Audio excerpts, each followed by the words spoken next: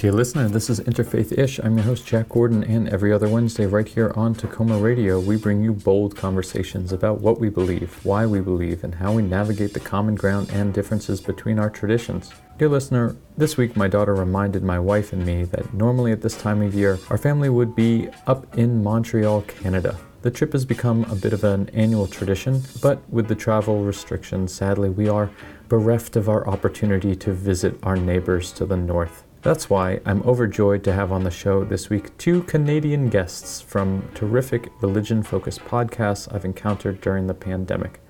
Dalraj Singh, one of the hosts of the Experience Sikhi podcast, and Emma Prestwich, digital editor of Broadview, a magazine published by the United Church of Canada. One of the things I've enjoyed so much about this new series of episodes with other religion-based podcast hosts is learning about traditions I hadn't previously interacted with. My conversation was a great opportunity to learn more about Sikhi, often called Sikhism, and the UCC tradition.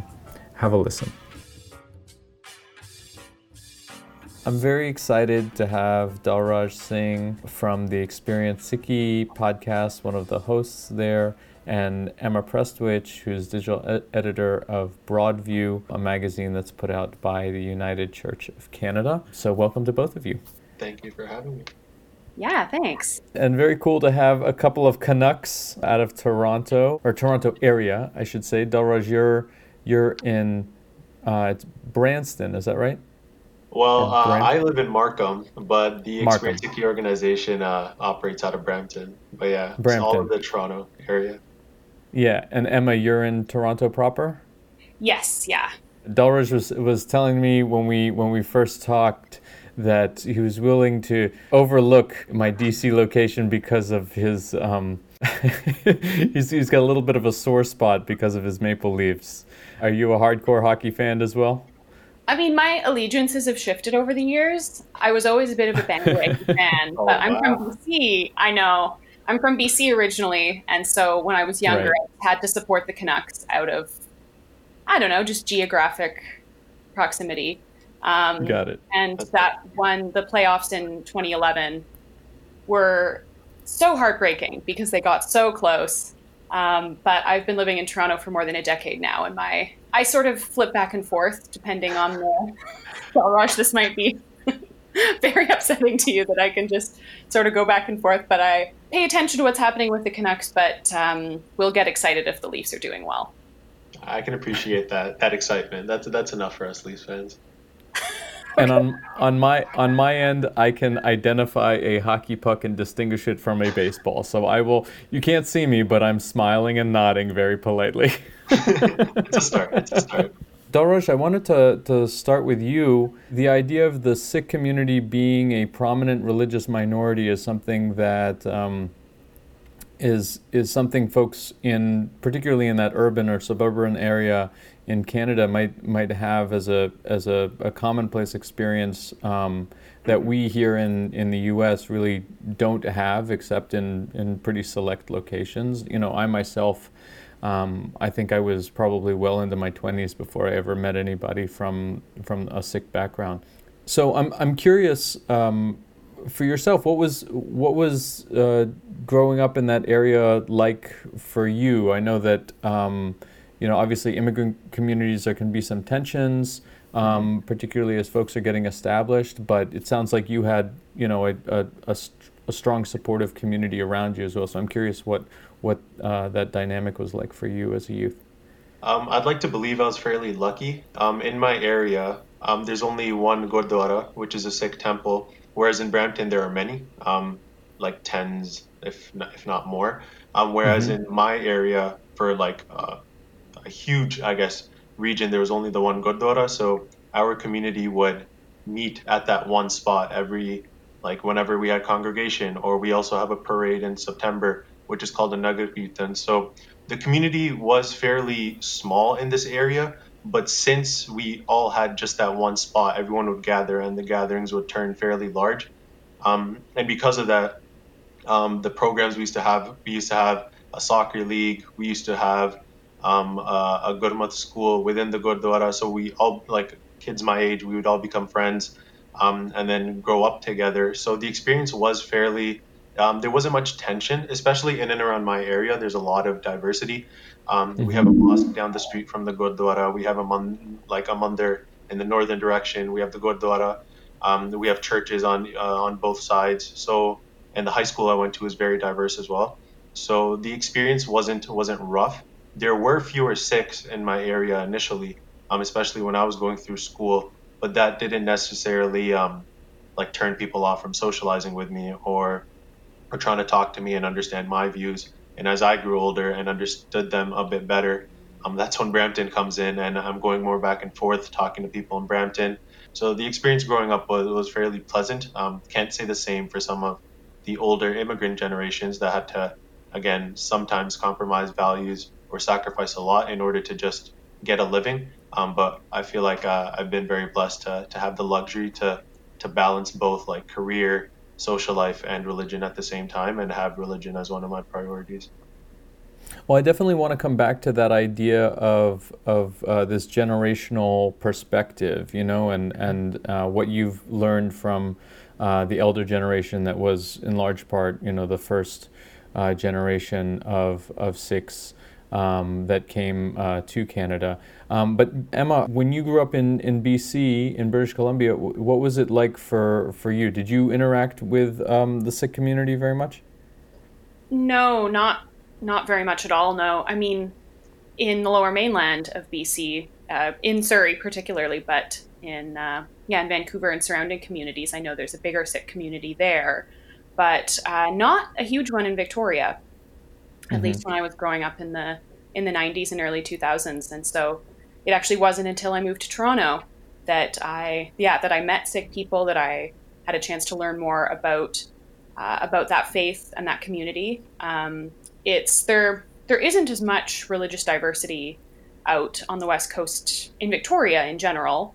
It's part of it is that it's a smaller community. In the grand scheme of things, there's maybe 350, 400,000 people. But no, not very much at all. What was your religious formation like growing up? So I was baptized in the United Church of Canada. So from the moment that I was quite small, I went to church with my family, and that community, which is a very progressive, supportive, sort of social justice focused church community, was pretty formative for me. And so made a conscious choice when I was 13 to be confirmed into that church and to make that, not just that community, but that theology and those values part of my life. And so my involvement has changed over the years, and definitely have sort of waxed and waned, I guess, in terms of my connection with it, particularly in my 20s. But it's still a big part of my life, and incredibly grateful for that. And the publication I work for has its roots in the United Church. So. And can you give, for folks who don't know about the United Church of Canada, I mean, I'm actually learning about it myself. Can you talk a little bit about the history and what is it that is distinct about that community and tradition? Sure. So the United Church was formed of three Christian Protestant denominations in 1925. And part of it was a decision that these churches wanted to combine their memberships to create a bigger denomination. A little bit of it had to do with an opposition to Catholicism at the time, but it, for a number of years, was a church that had similar theology and values to the Methodist Church or the Lutherans. But over the years, what has made it particularly distinct is its commitment to social justice, for all people, but also a very, very open doors. And so while the Bible is the sort of shared standard for United Church folks, there is no particular creed that United Church members are required to align with. So there's a lot of openness to people who would like to be involved in the church for whatever reason. Which is a hallmark of it that I that I find really wonderful. Was there something in a particular memory from your upbringing that sort of instilled in you those progressive values? There were a couple, I would say. I mean, first of all was the church's very sort of wonderful, affirming attitude towards LGBTQ people. And I mean, right before I was born, United Church became the first one to ordain gays and lesbians. And so that was that sort of queer affirmation was a great part of my upbringing. That was something that was discussed around the dinner table, that sort of thing? Absolutely. And very much part of our church community. The church that I grew up in out in Victoria, there was a street festival we would hold every year. And the sort of part of downtown Victoria that my church first met was in, there were a number of other, not just church communities, but there was a synagogue, and there was a mosque nearby as well. And the minister at the time had made a great effort to connect with the leadership from those faith communities and invite them to the street festival. And that was something that hadn't really been done and this was in the mid to late 90s. And so that was, I mean, it took someone's individual effort, but that was a wonderful sort of interfaith introduction for me, just to learn more about other faith traditions and just to see people from other communities. I was going to say, in terms of sort of interfaith connection, and I mean, part of the reason I lament that it doesn't seem like there's been as much sort of interfaith work, at least in the Toronto area, is that sort of gathering places are in different parts of the city. Yeah. So that's, I mean, there are, I think, United Churches scattered everywhere, but the churches that I'm familiar with are, I mean, in a certain part of downtown, whereas, yeah, there's more gurdwaras that are out in Brampton and northern part of the city, and many other, like synagogues are in northern Toronto. Generally, that's where many of them are close to. So there isn't, I mean, geographic location isn't everything, but it often is. It's the people that you see when you're walking down the street or who are part of your neighborhood. And so, yeah, I mean, it's probably a better place for learning about other faiths, a better city for that, just because of the sheer number of people. But smaller communities, I think, can sometimes be better just because you run across people. Yeah, no, that's totally true. I think that that's one of the things that always strikes me about interfaith work, and I mean, frankly, it's part of the things that part of the journey of this show. What led to doing this show is coming out of interfaith organizing in the DC area, and it's a much smaller city than Toronto, but if you take in the whole DC area, including the outerlying suburbs, and since there is a lot of daily migration because of commuting and everything like that, there is a lot of interaction between the county and the district itself. But ultimately, you're right. When you talk about neighborhood by neighborhood, you're much more likely to organize and do crossover with, institutions that are right there on your block or folks that are right there in your neighborhood. So where you can maybe do institutional level, cooperation, advocacy, and everything on a national or regional, or depending on the size of the city, citywide level.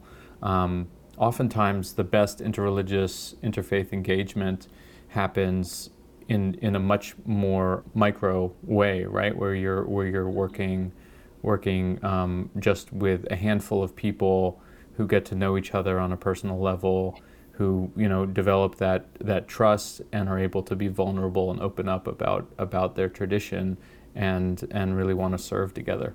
Mm-hmm.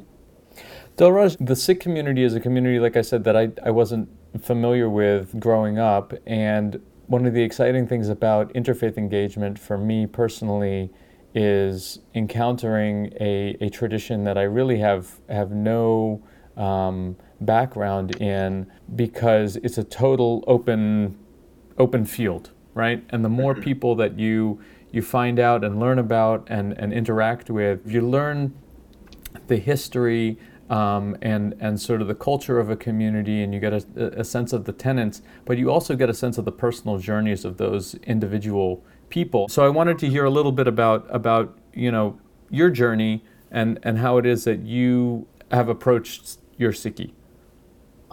So I guess my journey would begin with my mom. I don't come from a necessarily religious family, but my mom grew up seeing her parents pray regularly, go to the Gurdwara, especially back in India and the villages, having special days marked off for like the birth occasions of our gurus, called Gurpurb. Those would be like national holidays or at least state holidays. Um, so I remember that I used to see her pray often, and she would teach me like small shabads, which are hymns, connect them to each guru, and that was how I was brought up as a very young child. And then I started going to the Gurdwara to learn Punjabi, which is our language. Gurmukhi is also the script that Guru Granth Sahib Ji, our Guru, our holy scripture, is written in. Once I started learning that, I was also learning history in the same classes. I was also learning Gurmat values, Sikh values, and how to apply them into our life. I started that around age 5, and I finished, I guess, graduated from Punjabi class at age 10. And my mom at the same time was like, I'm not going to let you off the hook that easy. If you've learned Punjabi as well as you have, I want you to teach as well. So she asked the Oh, school wow. to teach the youngest class, and I started teaching. And I taught from age 10 up until the end of high school, I believe. And during that time, I started getting introduced to the Experience Sikhi organization. One of my first encounters was at an exhibit that they did at Scarborough Gurdwara, which was basically regarding the Sikh genocide of 1984. And a couple months after that, we had Turban Up in downtown Toronto, and I went as a volunteer. Again, seeing my community, mostly from Brampton, but seeing my people there in much larger numbers was very eye opening. One of the things that you told me, Dalraj, when we spoke initially, that you're the only Amritari Sikh in your family, right? You're the only Yes. baptized Sikh, and I wanted to hear a little bit about your family background and why it is that you feel like the rest of your family has made that decision, and then why you feel you've made a different connection to your Sikhi. I feel that has a lot to do with the whole immigrant family vibe. So, my grandfather had initially immigrated from India to England in the 1900s, and then immigrated back to India. A couple of my uncles and aunts were born in England, and then my father, who was the youngest out of all of his siblings, was born back in India. And after that, they decided to immigrate to Canada in the late 80s.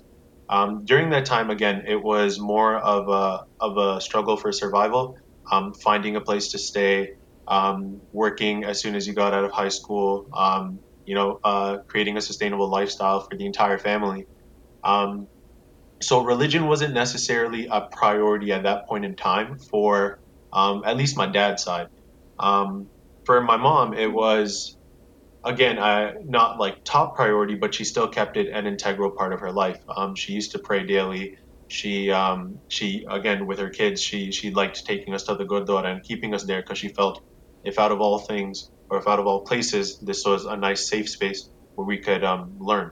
And so for that reason, my dad's side, all my cousins were never necessarily introduced to Sikhi as I was, because my dad, his siblings, parents, and then again siblings, spouses, they weren't necessarily viewing religion as a priority because it was more of a fight for survival. And then when we get to my generation, it wasn't it wasn't a fight anymore. It was more that we've created a sustainable lifestyle. We're settled in Canada, and my mom felt that now we have like the time, resources to learn and get connected at least a base level. And then because of the time I spent at the Gurdwara, I know a couple of people used to joke around that the Gurdwara was literally my second home, which it was. I used to spend my weekends there. I used to spend weeknights coaching soccer there. I spent a lot of time at the Gurdwara, and I feel like that kind of created that one connection, just to that space between me and my community. And then after, as I grew older, I feel like again I've had the luxury of studying academically, so just being able to research, research thoroughly, and just learn more along the way. That kind of shifted my set of priorities. It wasn't as career focused. It still is. Career is very important, but I started viewing religion as something bigger than career. Understanding the theology and having the time to actually research and understand the theology.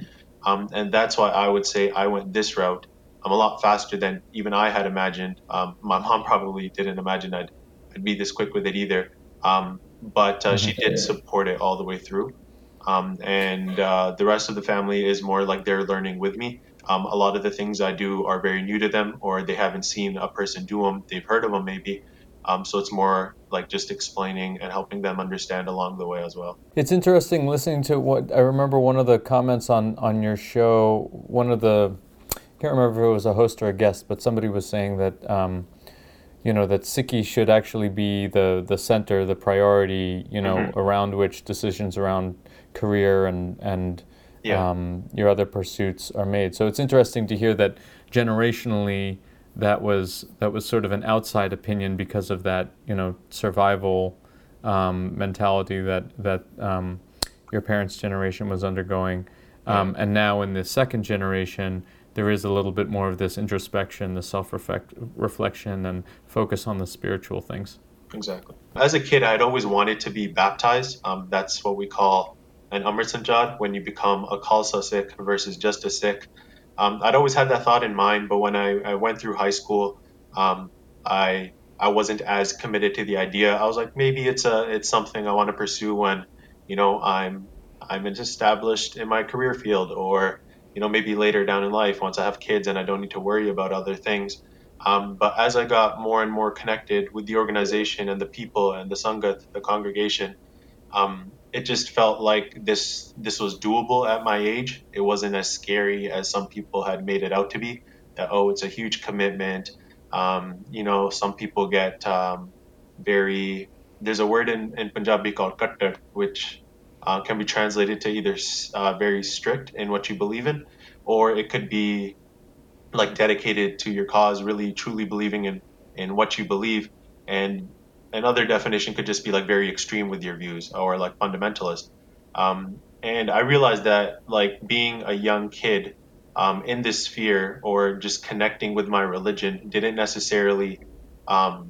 wasn't necessarily a bad thing. If anything, it brought focus to my life. It allowed me to connect with a lot of great individuals, learn about our history, learn about our gurus, learn about all these great personalities we've had, and the experiences, the spiritual experiences that they've had, and one day striving to get there. And then luckily, again, through all this engagement with the organization and with the people that were there, I had initially decided to take Amrit, or to be initiated into the Khalsa in September of 2018. But I still wasn't too sure. I was still a bit worried that I may not be able to like fulfill the code of conduct to be a true Khalsa Sikh. So I knew the next ceremony would be in April of 2019. So it took those 6 months to just practice being a baptized Sikh. And lucky enough, in April 2019, I was blessed with Amrit, and since then I've been a baptized Sikh. And being a Sikh is all about learning. Taking Amrit was that first step, and now it's just been learning as much as I can, continuing to learn. There's no end to it. But as long as there's like the initiative and intention behind it, that's been the journey since then. Emma, so it sounds like you also have been on a journey in terms of your relationship with your faith tradition and community. The way that I found out about you was through your show that you did for a while with HuffPost Canada called Congregation. And I wanted to just hear a little bit about how you got into journalism and how that's been an opportunity to explore religion and the intersection between religion and culture and politics in Canada. Sure. So I always loved writing and always found it to be such a transformative way for me to work through emotions or work through ideas. And journalism wasn't something I was aware of as an opportunity necessarily. I knew it was a job that people had, But it wasn't until sort of later high school years that I actually started to consider it as something I might do. And definitely went through a few years of thinking I would become a poet, which, while would have been it's a beautiful way of beautiful form of expression. After exploring that a little bit, I did a year of school in more sort of creative writing, realized that I wanted to be more engaged with the world around me.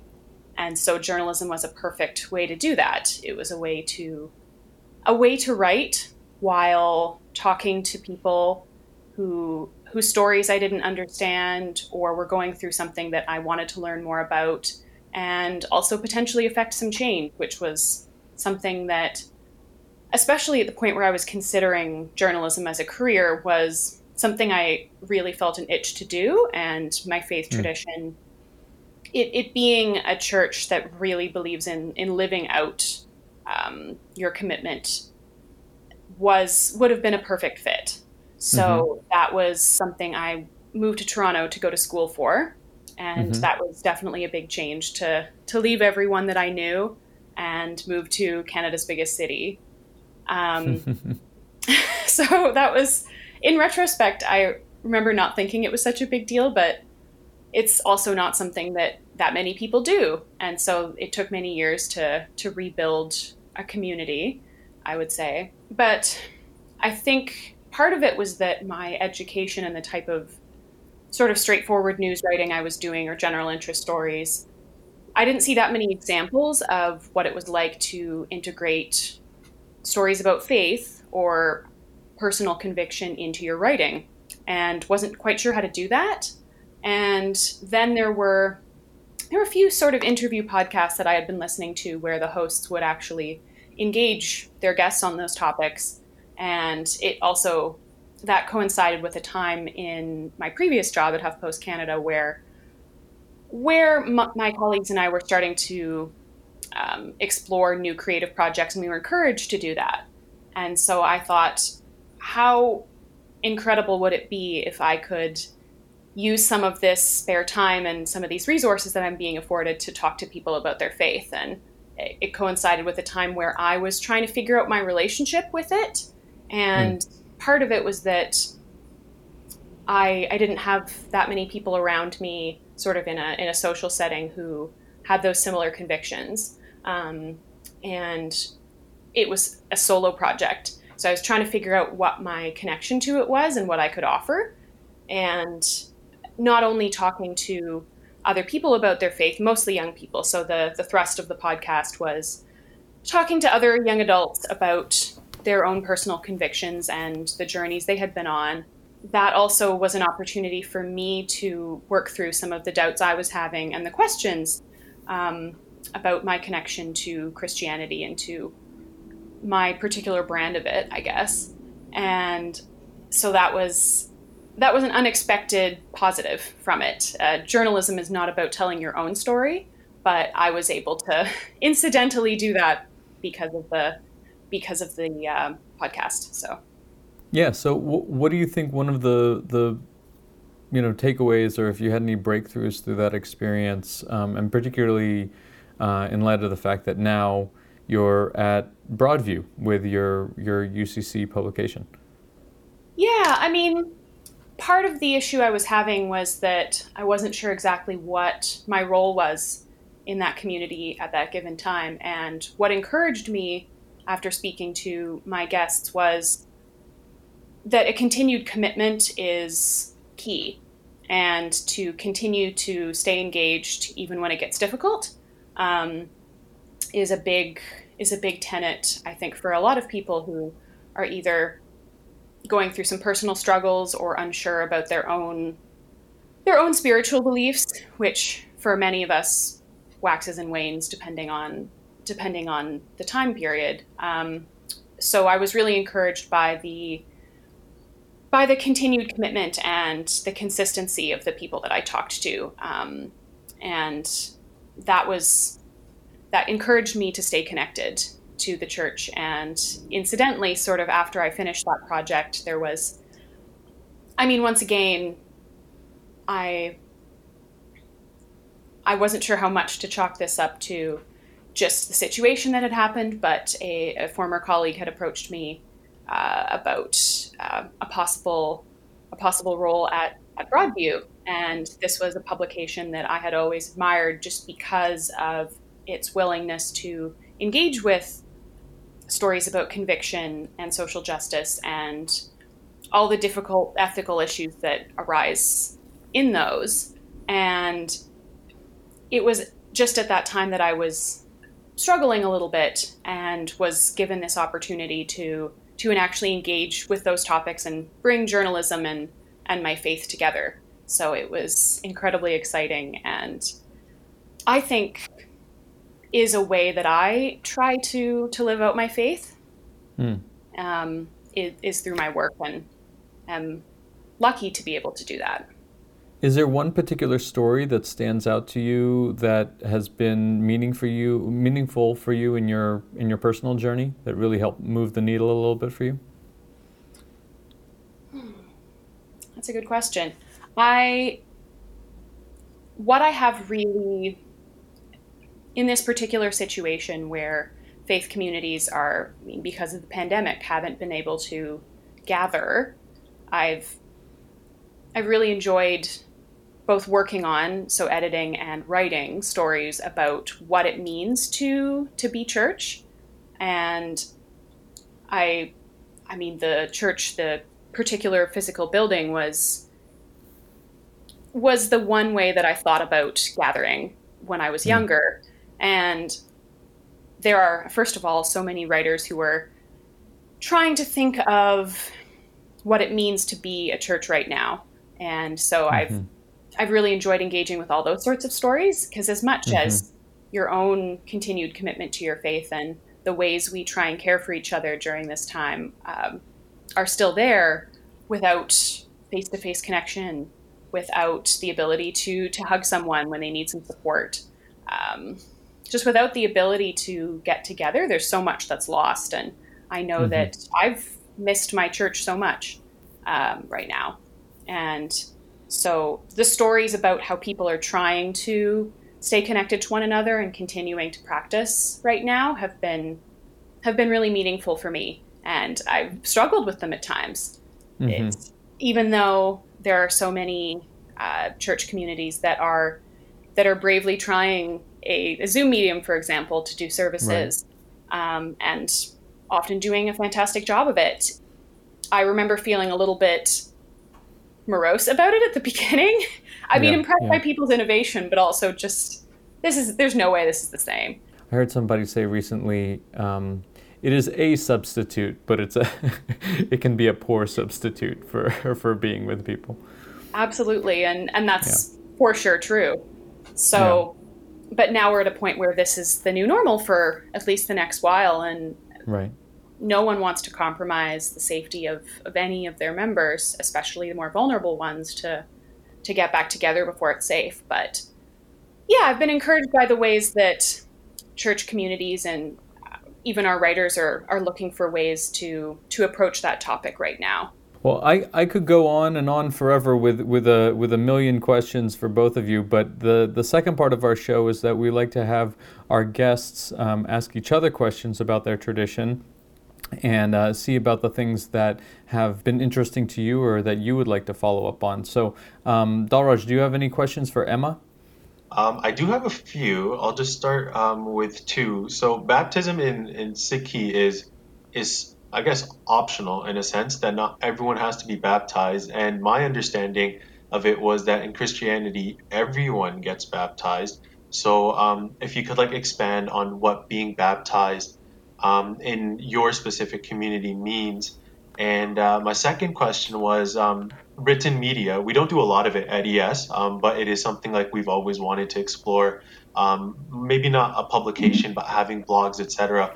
How do you see your written publications impacting people?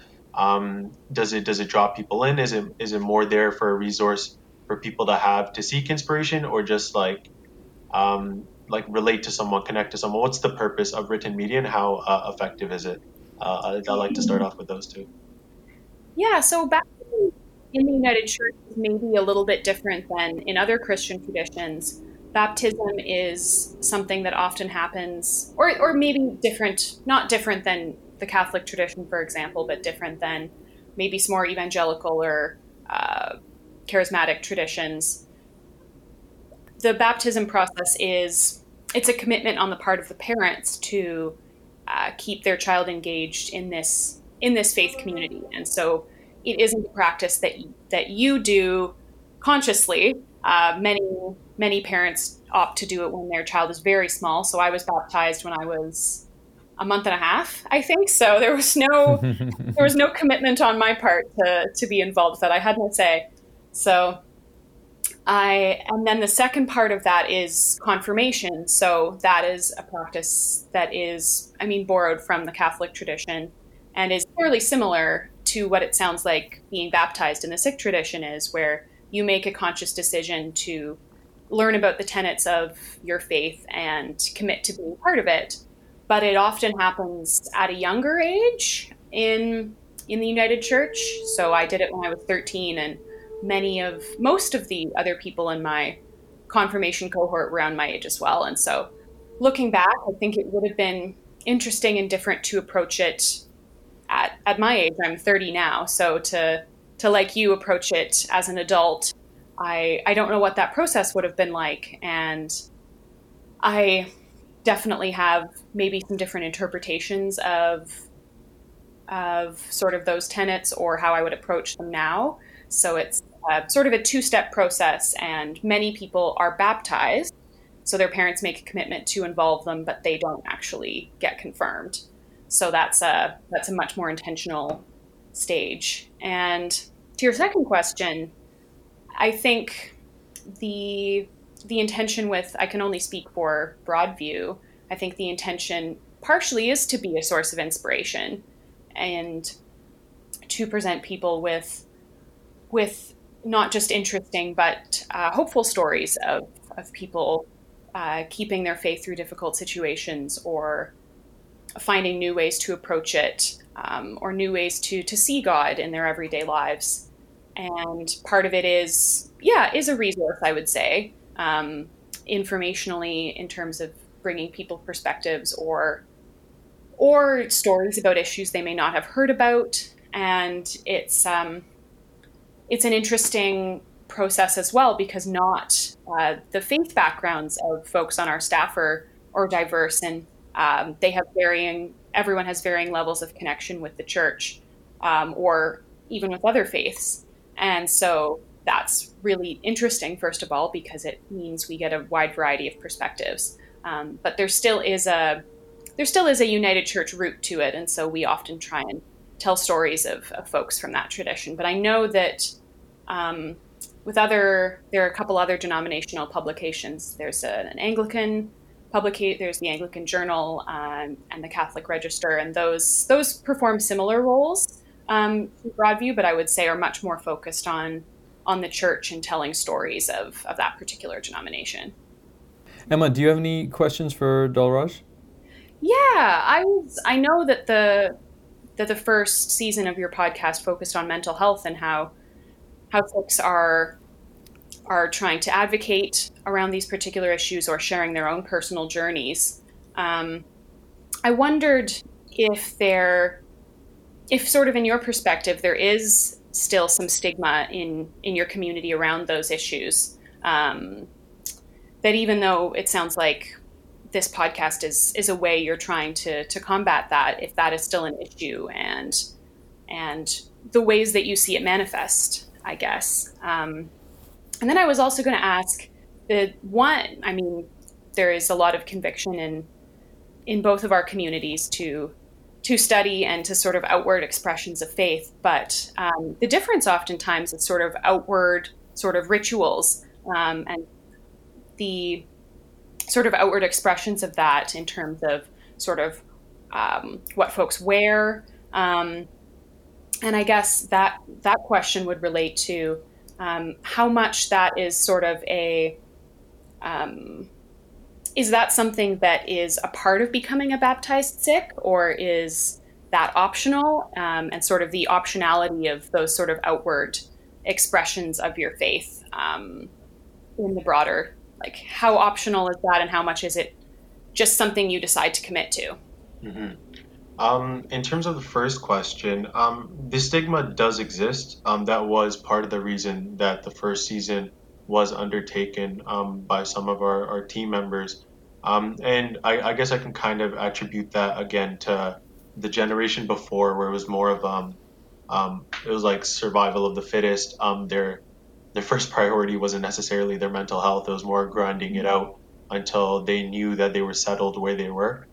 Um, the stigma now, it still does exist in some capacity, but there has been an improvement. The podcast did get people talking, seeing the feedback from the community, and even the different perspectives within that season alone, whether they be spiritual, whether they be professional opinions. It had a lot to do with just getting information out there and realizing that these conversations don't have to be hidden in religious settings or community settings, that we can connect these topics back to our roots in Sikhi and find solutions and find methods of open communication, or at least opening up those lines of communication and not making it a taboo subject. And then again, bringing those subjects up with parents. How can we do that? Some of the guests were most of them were from our generation, but some of them a bit older, and they had had experiences of speaking with their parents and educating them about their situation, and how we, as I guess youth, could do the same, especially if we wanted to, again, maintaining a connection with Sikhi or any religion. You have to you want some kind of mental calmness or peace within, or that's something you seek when you go down this path. And sometimes, again, outside distractions, school, stress, career, it can all add up, and it does take away from your spiritual development sometimes. So making sure that you're keeping yourself, I guess, healthy and sane, to pursue religion and spirituality as well. In terms of the second question, I'm blanking out on it. Oh, yes, the outerly. So we have a concept in Sikhi called Bani and Bana.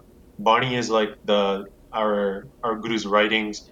Those are our teachings. Those are our hymns. Reading those, and Bana is the outerly, like what we wear. So or a uniform, I guess, a Khalsa uniform. When we're baptized, the one of the things that aren't optional are taking off the 5 Ks. So we're given 5 kakars, their case, which is uncut hair, a kada, which is an iron bracelet, a kanga, which is a wooden comb that stays within your hair, a kirpan, which is a small, um, I guess some people define it as a ceremonial dagger, but a small sword, I would say, and a kashera, which is basically like a pair of boxer briefs. Those 5 can't leave your body, and that's not optional. If you become baptized, you keep them on at all times. That includes sleeping with the kirpan on. When I shower, for example, I tie it around my turban, but I keep them on at all times, as do all Khalsa Sikhs. So it's creating that perfect balance between both. Again, wearing a turban goes into the outerly. Having Turban up as one of our ES events, kind of again educating others about the outerly form of a Sikh, and then also connecting it to the innerly, why we wear a turban, the spiritual connection between, we believe in a dasam dwar, like the 10th gate, which is at the top of your head. A turban covers that spot, protects that spot, etc. So there's a lot that goes into it, but Bani and Bana are stressed as the 2 wings to the bird. A bird can't fly with one wing. You want to strive to have both. Bani is more important. Reading the scriptures, understanding the theology, and applying it to your life is more important than Bana, because we feel that once you have the Bani, once you have that theological understanding, and you understand why you do certain things, the outerly comes automatically. If you do the outerly first, it's not always the same. It's not necessarily vice versa. If you can create that inner connection with your conviction, I guess, that all usually automatically results in a want to represent it on the outerly too. I know I'm ranting on for a bit, but I just wanted to mention, like for me, I didn't always have my hair. It was cut up until I believe I was 7, And then I asked my parents if I could keep it, and they Hmm. let me. And after that, it became I felt like I represented something more than myself. I represented my guru because all of our gurus had kept their hair, they wore turbans. I represented my community, and that acted as one of the avenues that I connected with my religion, with my community at a um, deeper level. So it is important to have both. Some things are optional, like you may notice that some women don't wear turbans, some do. But things like the 5Ks being on you at all times, those are some things that are not optional once you're baptized.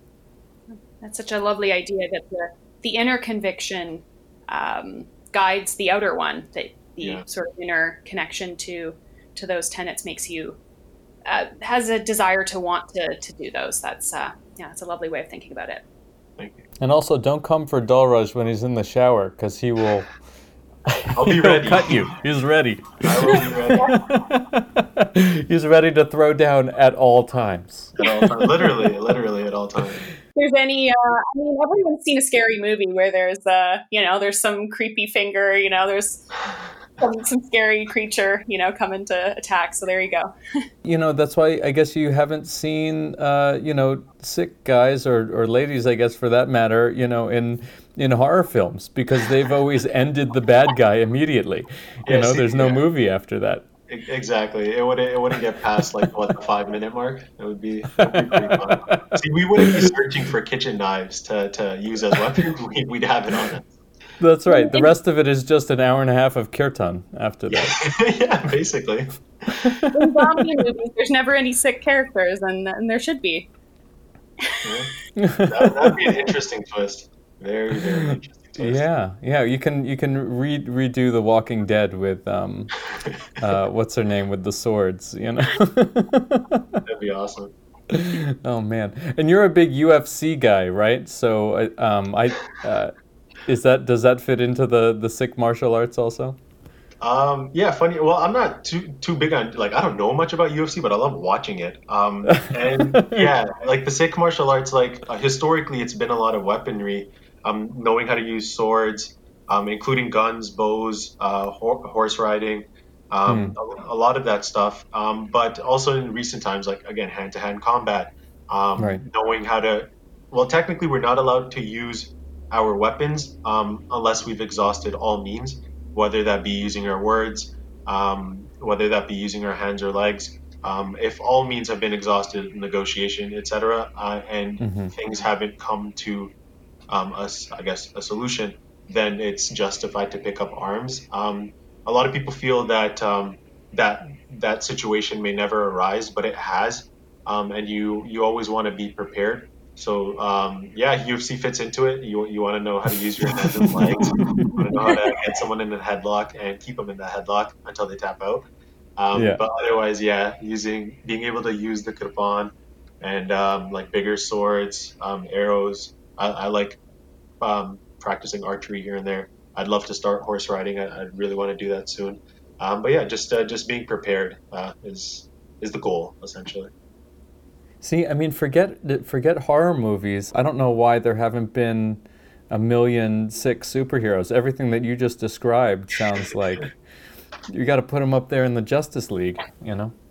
Yeah, So that might be. Hey, maybe that's something a project that Experience City takes on. That yeah, might. for Yeah. sure, for sure. You need to lobby, Marvel and get somebody in there. We've got That'd be we got awesome. Kamala Khan, who is making the big splash as the first, or not the first Muslim superhero, but a major Muslim superhero Mhm. and over on their side. So we need to have Yeah, a Sikh also right there.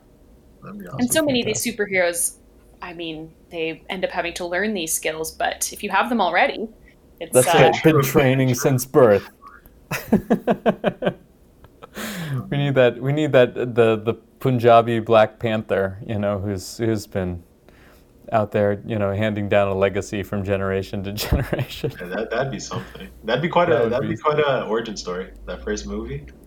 I Very mean, Yeah, honestly, I think if you replace that, if you go back to that first scene in Black Panther with the guy in Oakland, and you just replace that with the mean streets of Toronto or something, and it'd been a hard scrabble immigrant kid or whatever that saw his parents having to deal with discrimination or whatever, and has been training at the Gurdwara and takes to the streets. I would love to see a film, first of all, filmed in Toronto that's meant to be Toronto. That's well. That's the funny thing for BC is that you guys are always LA. Well, and it took me years to make the connection that many of the X-Men films were filmed at Hatley Castle, which is that castle that you're very familiar with. That's right near my house. It's not Westchester. But I could totally see that a sick superhero's origin story on the streets of Brampton. That would be watch the heck out of that. Collaboration with a UCC member. That'd be something. Absolutely. I'm looking for new sort of digital projects and new ways to tell stories. So yeah, totally make that happen. Damn, that'd be so much fun. Oh man, I just got like excited to a whole other level about this conversation now. And we have some writers and friends of the publication who are really into comic stories. So, I mean, we can get some minds on this. I will shout out Sacred and Sequential, the blog about doing religious academic study and comic book analysis as well. So, get in deep with those guys. I think there'd be some cool crossover to happen there. For sure. Yeah, I never heard of that. That's awesome. Thanks. Yeah. Look up Sacred and Sequential. A. Dave Lewis is I think the brains behind that project. He's a scholar out of Boston, Muslim convert, and the author of Man of Fate, Kismet, Man of Fate is the name of his book. Okay. About a Muslim superhero in the 40s. It's an independent publication. But yeah. That guy gets deep. So, totally connect with that one if you guys are interested. Yeah. Well, I hope that this conversation will lead to some more of that, helping to make the connection between Experience Sikhi and the UCC community through you guys, and Dalraj, you can take some lessons from Emma and Broadview back to Experience Sikhi, and hopefully we'll see your publication coming out at some point soon. Yes. And likewise, maybe there's some opportunity to do some guest writing or something over at Broadview if to bring in an interfaith perspective, if there's some interest on that. Absolutely. That'd be awesome. Cool. Well, before we go, Emma, ways to connect with you and your publication? Oh, sure. I mean, social media wise, I'm on Twitter at Emma_Prest, P as in Peter, REST. And then you can follow Broadview. Please do that first. We're Broadview Mag on Twitter, Broadview Magazine on Facebook, and then Broadview Magazine on Instagram as well. And our website is broadview.org. And we have a new look to the top of our website that I'm very excited about. So please go visit it. And definitely also check out Emma's podcast, which is archived, right? Congregation is still available on all podcast platforms, I believe. Yeah, you can find it on iTunes, on Stitcher, and on SoundCloud as well. So it's just Congregation, and if you search HuffPost Canada, that should show up there as well. It's a couple years old, but I think still some neat stories there. Yeah, still very good. And Dalraj, how about with you? Ways to connect with you or Experience Sikhi more broadly? Experience Sikhi, our handle is at Experience Sikhi for Instagram, Twitter, Facebook, SoundCloud. Goes all the way through all platforms. Our website is experiencesikhi.com, and you can also check out our podcast, the Experience Sikhi podcast, season 1 and 2, on all podcast platforms. I believe that includes Apple Podcasts, Spotify, SoundCloud, and a bunch of others. If for some reason you want to connect with me directly, my Instagram is Sing Poppy. I'm not too proud of it. It was my grade 11 creation, but it stuck around. So if you want to connect with me there, and you can always email contact@experienceicky.com. I'm on the email often, so I can definitely check that out as well. Let me tell you a true story. One of the dangers of following any Sikh outlet or getting too many Sikh Instagram friends is once I started doing that with Interfaith-ish, my feed started becoming full of suggestions to follow Sikh bodybuilders. So interesting. These dudes are cut. I don't know what the deal is with bodybuilding in the Sikh community, but that's like whenever I go on the news feed now, it's all the suggestions are dudes flexing. Like I said, we're ready. We're always ready to play. All right. Well, thanks so much, guys. This has been terrific, and I do hope that the two of you will stay in touch and hopefully connect there in the Toronto area. And God willing, if there's an opportunity for me to make a run for the border up north, I'll be able to join you at some point soon to say hi. Oh, for sure. We'd love that. Yeah, for sure. All right. Have a great day. Stay safe. Be well. Thank you. Thank you. Thank you all. Bye.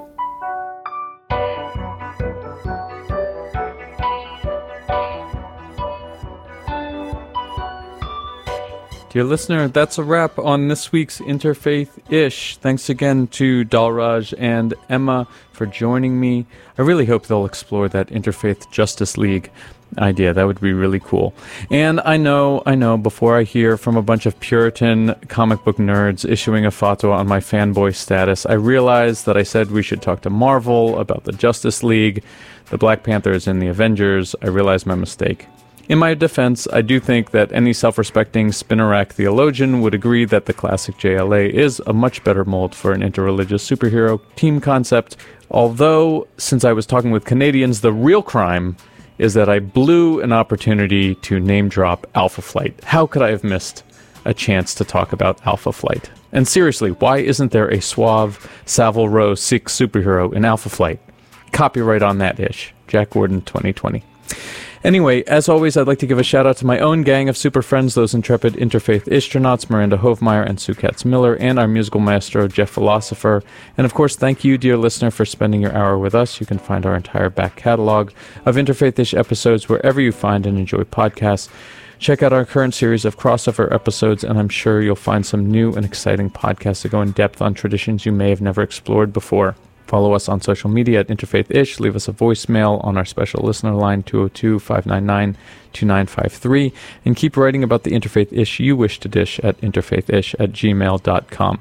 That's interfaithish@gmail.com. Interfaith-ish will be back in 2 weeks. Until then, keep it locked to WOWD 94.3 FM for great music and programs 7 days a week, streaming online at TacomaRadio.org.